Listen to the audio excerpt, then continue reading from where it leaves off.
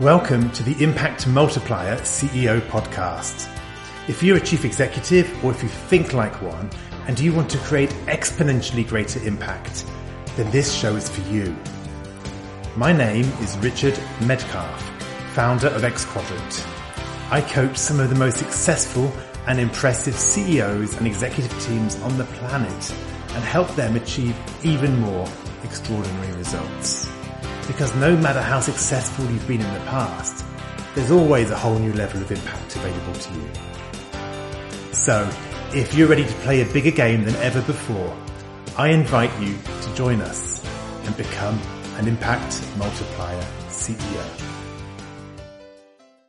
Welcome back. It's Davina Stanley and Richard Metcalf here today with the Impact Multiplier CEO podcast. And we're so looking forward to talking to you in this next part of Richard's time framework, which comes from his new book, Making Time for Strategy.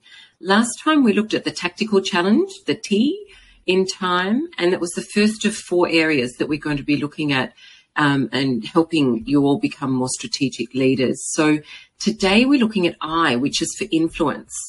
Richard, tell us a bit more about that.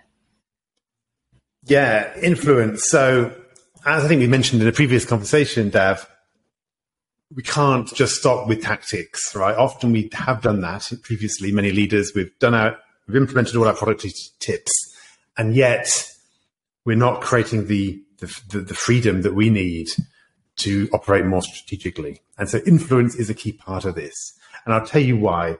Imagine that you want to lose some weight. Perhaps you want to do exercise, or perhaps you want to go on a diet. The people, or the reason that you are most likely to fail, I would argue, is because of the people around you. So what I mean by that is, let's say you want to go on a diet and eat a bit more healthily. Well, unless your family on board, they're going to be the ones going, hang on, don't make us feel guilty about eating dessert just because you want to lose a few pounds.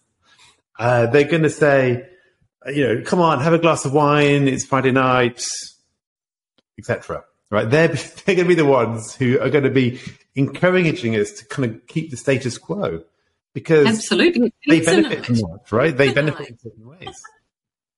Yeah. Yes. I've known this from experience, right? I mean, when I've tried a few pounds now and again. Sometimes it works and sometimes it doesn't. And often it is because of this. Have I actually got my family on board? Another one, if you want to do some exercise, well, again, there's a negative impact potentially on your family. If you decide you're going to go for exercise just at the time when the kids need you to help with their homework, or you're going to go running just when normally you should be helping prepare lunch or whatever, right? So if you decide to do that and you haven't got everybody bought in, and agree, yeah, this is convenient, this is going to work for me as well as for you, then you're going to get pushback. And let's face it, most of us can't really deal with, and perhaps we shouldn't deal with, consistently negative relationships around us, right? We want to figure out how things are going to work for the people around us. And so it's the same in the workplace, and that's my point. If we decide that we need to shift how we operate differently, then it's going to impact our superiors, our peers, and our reports in different ways. If we decide we don't want to do certain tasks anymore, we shouldn't be doing them, well, who's going to do them? It might well be our team. Have we got our team on board? And if the team do them, well, will it be at the same quality as if we do them? Well, possibly not to start with. So have we told our manager that they might have to expect a different level of quality for a while as we invest in our team and build them up? Or is it perhaps going to our peers? Do we need to explain that it's not going to be quite as fast, and actually they can't just ping you personally on messaging to get their thing done in an accelerated fashion? They're going to have to go through the regular channels, right? These are all conversations which are going to need to happen. And so before we can possibly implement our plan, we do need to get our stakeholders on board, and that's the influence challenge. Absolutely, and keep them on board too. Get them on board and keep them on board. I notice more and more on people's email signature, and I notice my assistant Sheena, who's part-time, does it now as well, and says, my regular hours are between X and Y, and I'll come back to you as quickly as I can. You know, just some little polite piece so people have a sense of expectations. Or, you know, I've seen a few people say they practice Cal Newport's deep work strategies. And so, you know, I'm not ignoring you if I don't reply immediately, but I will come back quickly. You know, those kinds of reminders I think can be quite helpful. But how do you engage them in the first place? What are some suggestions you've got for that? Yeah, so I think, so first of all, we need to kind of transform our crash plan into a stakeholder plan. So what I'd say is you want to take your plan, figure out who the key stakeholders are, and kind of figure out what the conversations are to have. Because depending on what exactly you want to work on, you might have different stakeholders for different parts of your crash plan. You know, there's a meeting you want to cancel, that's somebody else. There's a task you want to delegate, that's somebody else, and so forth. But you might also find that there's several things you want to deal with in one conversation with one person, perhaps your manager or a key peer or your team. So you need to kind of figure out what are these conversations. And then I tend to execute those conversations in the following order: up, side, and then down. So up first, manage upwards, get your boss on board, then work with your peers, the sideways conversations, and then down, right? And then with your team. Now, the balance of power clearly is a little bit different in each of these conversations. With your manager, or your board, you're going to need to sell it a little bit more. You probably can't just impose your will. So you're going to have to explain what's the context, what are you trying to achieve with this, why are you having this conversation. You're then going to have to explain specifically what you'd like to change and what the benefits are going to be for you, but also for them, as well as perhaps being realistic about what the negative impact might be for them, right? So this is what I'm asking you that you might have to swallow in the short term, perhaps, as we kind of reconfigure things. And then have that conversation. When it comes to, for example, our reports, we perhaps have to still it a bit less. We can tell a little bit more. But again, you've got to get buy-in. You've got to get people on side. So I wouldn't suggest that you just go and boss your team around and tell them exactly this is what they're going to have to do. You're also going to have to explain it and get them to buy in. So the balance of power does shift, but this is about influence. And so you're trying to explain to people why this conversation is happening, what the outcome is going to be, what the benefit is going to be to the organization and hopefully to them personally, as well as be really clear about this is what I'm asking you. And sometimes there might be a bit of pushback, there might be a bit of negotiation. But what you want to get to, excuse me, what you want to get to is an agreement. So at the end of that conversation, you look at each other in the eyes, you kind of shake on it, right? You say, yeah, I'll do it this way. And this is what you'll get. This is what you won't get. This is what I'll do to help perhaps compensate that. So for example, let's say that your boss, you said to your boss, look, I really need to have focused time on a Monday morning between 9 and 11. It's the only time in my week that I could possibly do it. And in that time, I need to really drive my strategic project forward. But I'm also aware in that time, it's the time when you tend to come back from your weekend and start messaging me and expect me to reply. And it's really creating chaos for me in terms of my focus. So would it be okay, Mr. Boss, that you just accept that I won't be looking at those messages until about noon on Monday? And now your boss might say, Ask the question, would it be okay if, rather than just saying, this is what I'm going to do too in that setting. Yeah. And it might be that they're not quite comfortable with that. They might say, a whole morning on Monday, often there's urgent things that are coming in.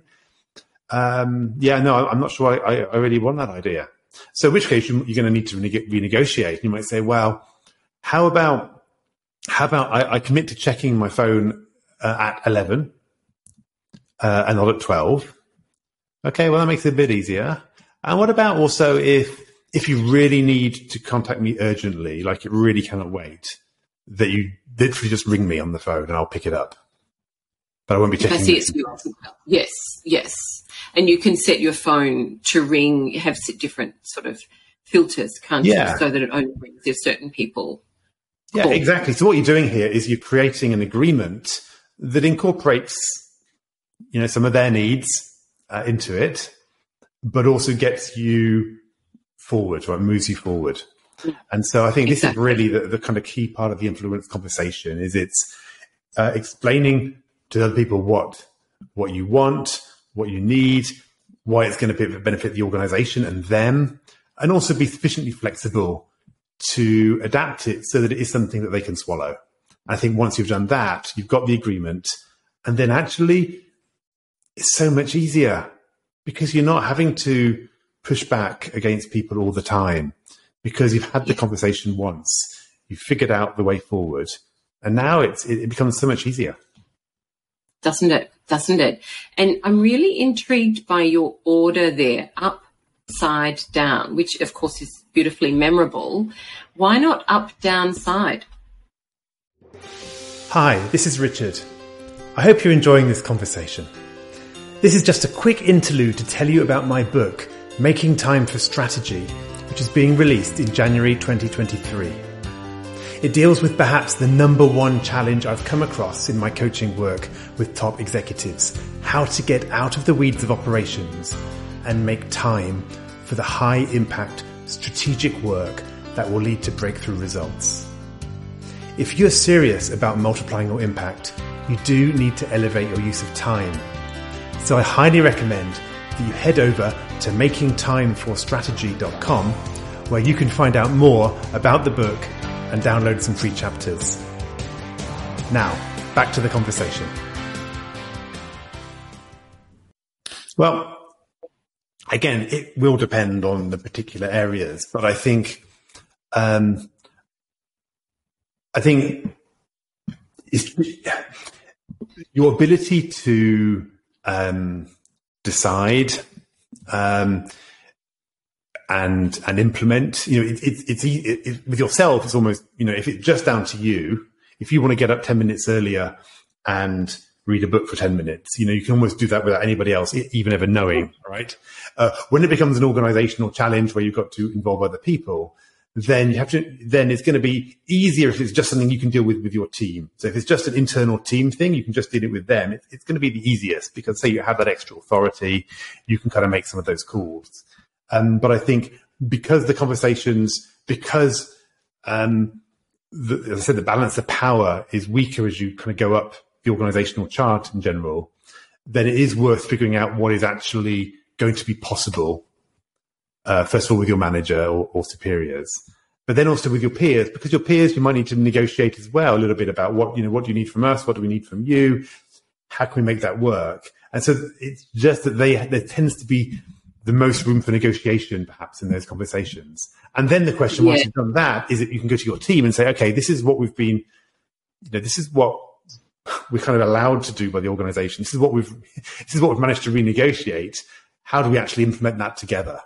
So yes, I think that's kind of why I would say it that way. But it might be that you want to go to your team first of all and kind of strategize and plan before going to have those conversations. That's completely fine as well. You want your team to be on board. So I don't want to come over as some kind of hierarchical, domineering leader saying you just figure it out with the bosses and then you pose it on your team. There has to be an iteration, and you do want to ask your team as well, what do they need to be successful?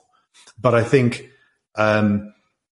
in terms of where the hardest conversation is going to be, it's probably going to be with a broader organization. But I could see just a very different sort of preliminary conversation with the team too, to say, look, I'm working on freeing myself up to make sure I can be more strategic. And, you might have noticed that I'm always busy and however you want to frame it. I'd like to just check in with you before I go and really firm up my plans. Are there any particular areas or ways in which, or things you suggest, we change? You could ask them for ideas, couldn't you? And make them part of it very early on. And that's going to be, obviously, it's going to be a lot more effective. So you're right. If whatever you're doing is going to put a big demand on them, right? So you're literally going to be assigning a whole chunk of work to them. Clearly, you need to have that conversation, right? I'm not saying you wouldn't involve them at the start. Clearly, you want to explore that with them before going to your boss or your peers. But there's also many other things. They might be excited. Yeah. You know, I think, oh, good, there's going to be some real challenge coming down the pipeline. I'm ready for it. Yeah, quite probably, yeah. And so I think these are these are such important conversations, and I think sometimes we like to shy away from them because there's a little bit of tension there, right? It's a negotiation. It's you're going to with an ask. You're going to actually say, "I need something from you. I need you to accept something from me." It's pushing back. It's often easier to come with a give than with an ask. And some of these conversations, there is a bit of an ask involved. And so we do need to kind of get we need to get confident and clear within us as to why we're doing this. And remember, it's not just for our own personal gain. Normally it's for the organizational benefit, right? We're doing it because we want to become more effective, more impactful, and serve the organization, contribute at a higher level. So it's important to kind of come back to that. Yes, and that's about the why, isn't it? You know, why am I doing this? Where's the value? Where's the value for you as an individual that I'm speaking to, but where's the value for the organisation as well? Exactly. Both of those things, isn't it? Absolutely. So once we've done that, are we done with the influence challenge? Is that all we need to do with that? Well, no, not exactly, because what we've talked about there is having those conversations as part of implementing your crash plan, right? As part of making those big shifts. But the influence challenge also shows up in an ongoing basis. It shows up every time a team comes to us asking us to help solve a problem that perhaps they should be solving by themselves. It comes to us each time we're invited to a meeting which isn't really going to be a productive use of our time. We're invited to contribute to a project or board which doesn't align with our top priorities. And so we have to keep working on our influence. And for example, perhaps one key area is around our team. Right? Many managers will know this feeling that they're working on their own projects, their key strategies, and then they'll suddenly get a text from their team. And the team will say, "Hey, boss, can we talk quickly about such and such?" And then that text becomes a bit of a thread. People message backwards and forwards. And then, okay, hang on, we need to talk about this. So we get on a call, and that call becomes a 45-minute call. And then after that, it becomes a set of emails. And suddenly, the whole day's gone. And you've basically been helping your team solve an issue which perhaps they could have solved themselves. But what I find is that I ask people, and you're basically playing Sherlock Holmes, aren't you? Absolutely, exactly what I'm doing. They don't just say, first of all, I don't even know what they're talking to me about when they first start. It's unclear. It's unclear what they need from me. I don't know what the facts are. So I spend that 45 minutes phone call basically extracting all the facts and all the details so I can help make a decision. And so this is a great example of influence because you've trained your team to work in a certain way. You've trained your team to actually come to you with unformed requests that require you to do a lot of work to actually understand what are they even asking me? What have they done themselves? What are they recommending? You know, why do they need me involved in this? And so in the book, perhaps we don't need to go through it now because it's probably another episode on that. But I actually go through a technique to actually start to train your team to bring issues to you in a way which requires you to invest much less time. So they become the problem solvers instead of you having to become Sherlock Holmes on each occasion. And that's another example of the influence challenge because it's changing the habits and the expectations of people around you. Yes, no, I love that. I really enjoy reading that section in the book about just a simple way of training people so that they actually do set you up for success and really optimize your time when they're wanting your help. I thought that was terrific and put the responsibilities in what feels to me like the right place. Well, I gave a story in the book. I gave a story in the book about I call it Daddy speaks English because my kids are bilingual. When they were small, they would speak to me in French, their mother tongue, and I had two choices. Either I would just accept that. I can speak French, so I could just listen to them in French and speak back in English. But I really wanted them to be completely bilingual. And so whenever they would start to speak to me in French, I would make a big fuss about it. Oh, Daddy speaks English. What are you saying there in French? Oh, you're saying bonjour. Oh, yeah, bonjour. Would that be hello in English, wouldn't it? Can you say hello? You try saying hello. And I just make this big fuss about it. So then they'd say hello instead of bonjour or whatever they'd be saying to me. And I say, well done, that's really great. And then I would answer them. And so the point was I just made it so freaking difficult for them to speak to me in French that they just realized I may as well speak to Dad in English. It's just going to be easier. Yes. Yes. So the reason I talk about this is that's what we need to do with the people around us in many ways. If we just make it easy for them to dump things on our plate, break into our day, interrupt us whatever we're doing, give us their problems to solve, come to us with unformed requests that we're not sure what to do with, break the system for their own expediency. If we basically allow them to do that, we're just training them in a certain way that's the behavior that we're happy with. And so as soon as we start to put some boundaries in place, actually, I'm not going to reply to my email outside of these times. So if you send me an email in a panic, well, it might have to wait. And so suddenly people will start to adapt based on how you're showing up and the barriers and boundaries you're putting in place. And that's, again, a key part of the influence challenge. Yes, behavior is so key, isn't it? You can talk until you're blue in the face. It's really about changing behaviors. And, like with your children, you do that to them a few times in conversation and they just automatically learn. We speak to Daddy in English. Okay, fine. We speak to Daddy in English. So, exactly. No, I and then think it becomes easy. Again, once you've created that, it then becomes easy.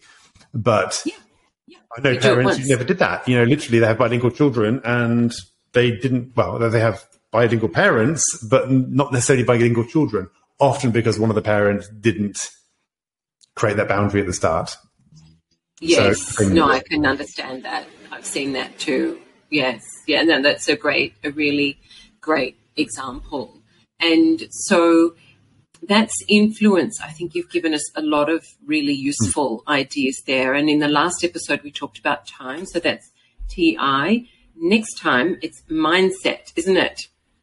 Yeah, absolutely. Mindset's so key because it's about what keeps us stuck. Our own thinking keeps us stuck in low-value activity. And so unless we address that, we're never going to do things that we feel are impossible because we're just trapped in our own thoughts. Absolutely. It's how we influence ourselves, if you will, isn't it? So, I think there's a lot of really terrific things coming for that episode. So we look forward to bringing it to you. If you'd like to see the show notes from this episode, pop over to xquadrant.com/podcast. And we look forward to talking to you more next time about mindset. I hope you enjoyed this conversation. Now let's talk about you. When you're in top leadership, when you're in the biggest role of your career, who supports you at a deep level as you lead others? Who helps you multiply your impact and get to the next level? If you're ready to learn more about our content, our coaching, and our community, then visit us at xquadrant.com.